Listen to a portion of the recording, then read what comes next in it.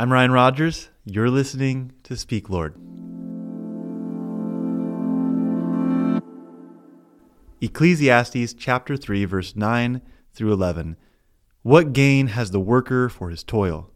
I have seen the business that God has given to the children of men to be busy with.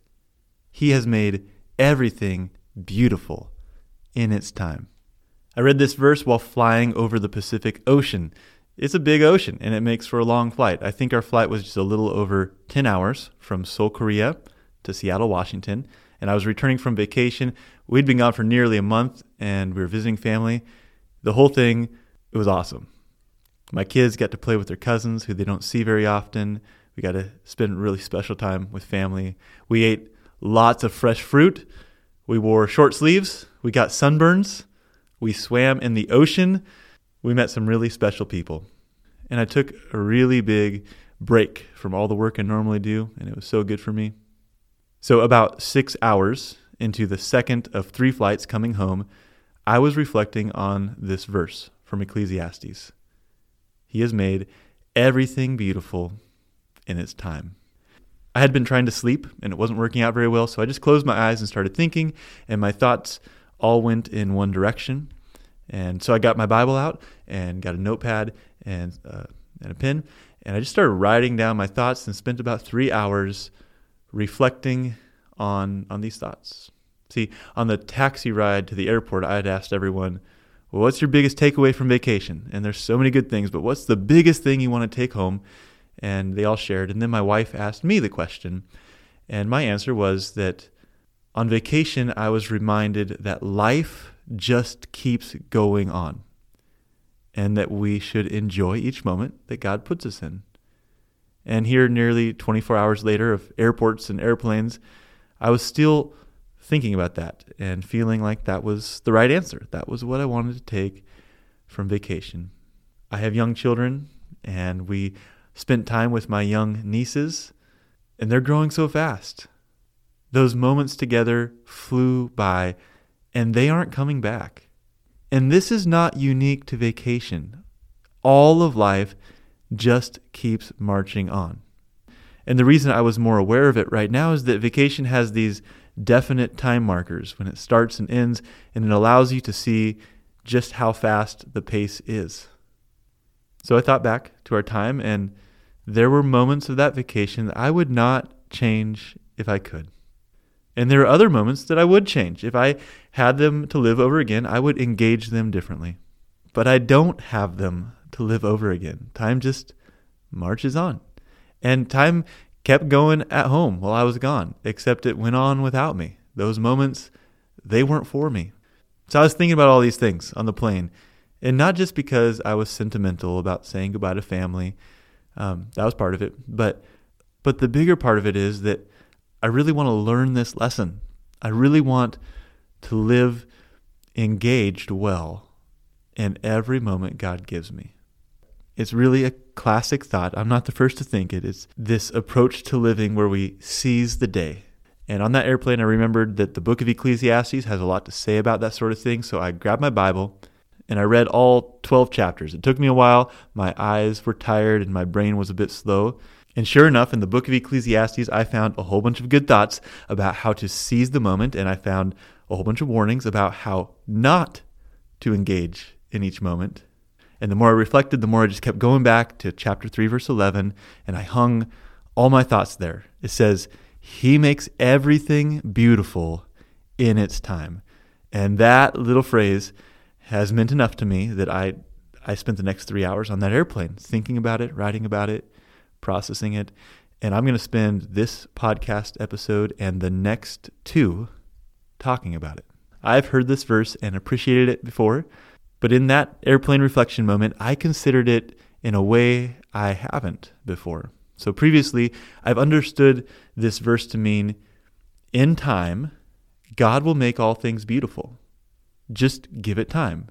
So I saw it primarily as a call to patience, knowing that the things that I have now that are not beautiful will have their moment by God's grace.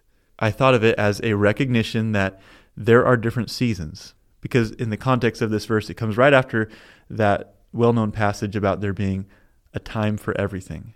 A time to be born, a time to die, a time to plant, a time to pluck what is planted.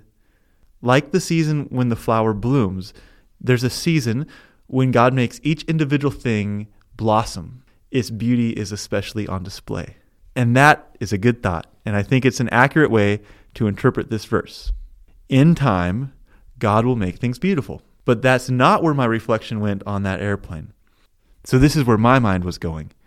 It's not only about waiting for the right moment. It's also about appreciating the right things in the moment that we're in. It's not just a call for patience, for God's timing, but a call to engage in the moment He has you in. Because there's beauty that's there, and it's nowhere else. He makes all things beautiful in its time. That is, the time that it's in the present, while we are experiencing it. And it's not a beauty that we can access in anticipation or in hindsight. It only happens in its time. So we are to wait for and trust in God's timing. But we are also to appreciate the moment that He's put us in and the thing that He's making beautiful right in front of our eyes. There were a lot of things about that airplane ride that were not pleasant, but I began to consider that airplane ride had a beauty of its own in its time. I was tired, would rather not have been trapped by the passenger between me and the aisle, but hey, I was also given this time to reflect. There was beauty in that. I began to look for the beauty, and I realized I was in this multicultural waiting room. Like, everyone was speaking a different language. There was all these different styles. I couldn't get out of it. There's nowhere I could go. And there is a specific beauty about being in that moment. And in my reflection, I tested this thought because I know that there are a lot of moments that are far more unpleasant than a 10-hour flight across the ocean. Where is the beauty in the moment of grief? Where's the beauty in weariness? Where's the beauty in confusion? These things in themselves are not beautiful.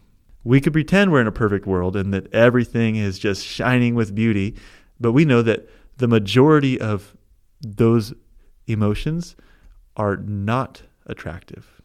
They're painful. We'd rather not have them. But I'm convinced that God is beautiful. I'm also convinced that He will keep His promise, that He will never leave us or forsake us. So I know He's with us in those moments.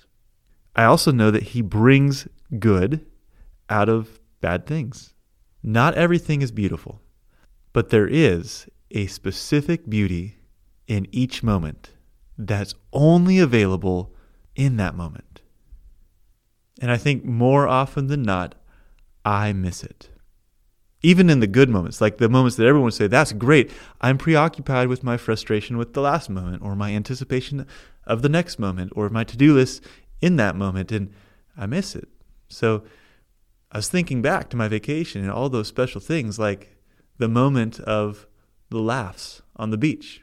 They had a unique beauty, and there was beauty in the memory of them, but they were most beautiful when they happened. That was the best opportunity to enjoy it. When I ate fresh mangoes, which I did as much as I could, they were most enjoyable when they were in my mouth. That was the time He made it beautiful. We were really impressed with the city lights because we don't live in a city, and where we were, the buildings would light up with all these decorative lights at night. And for us, the beauty of those city lights had their moment. They were all really good memories. But the height of the beauty of each of them was in their time. God makes sleep beautiful, and for me, it's most beautiful while I'm sleeping. He makes board games beautiful, but they're most beautiful while they're being played with people you enjoy. He makes deep focus work in my office beautiful. There is something special for me, and it's only available in that moment. Not every moment is pleasant, but I'm open to the idea that each moment contains a God-given beauty. He makes everything beautiful in its time. This is a perspective that I have hung on to. It's been a few weeks now since that airplane ride over the ocean. And there haven't been too many moments that I've passed by without intentionally trying to appreciate the beauty that's there. And I'm not frantic. I'm not seeking some new experience or looking for something better or more exciting each moment. I'm not like taking each moment and trying to wring it out and get everything it's worth. What I'm trying to do is I'm asking God to give me a clearer view of the special thing he puts in each moment, the lesson he's trying to teach me, the rest he's trying to give me, the connection I could enjoy, the taste I could savor.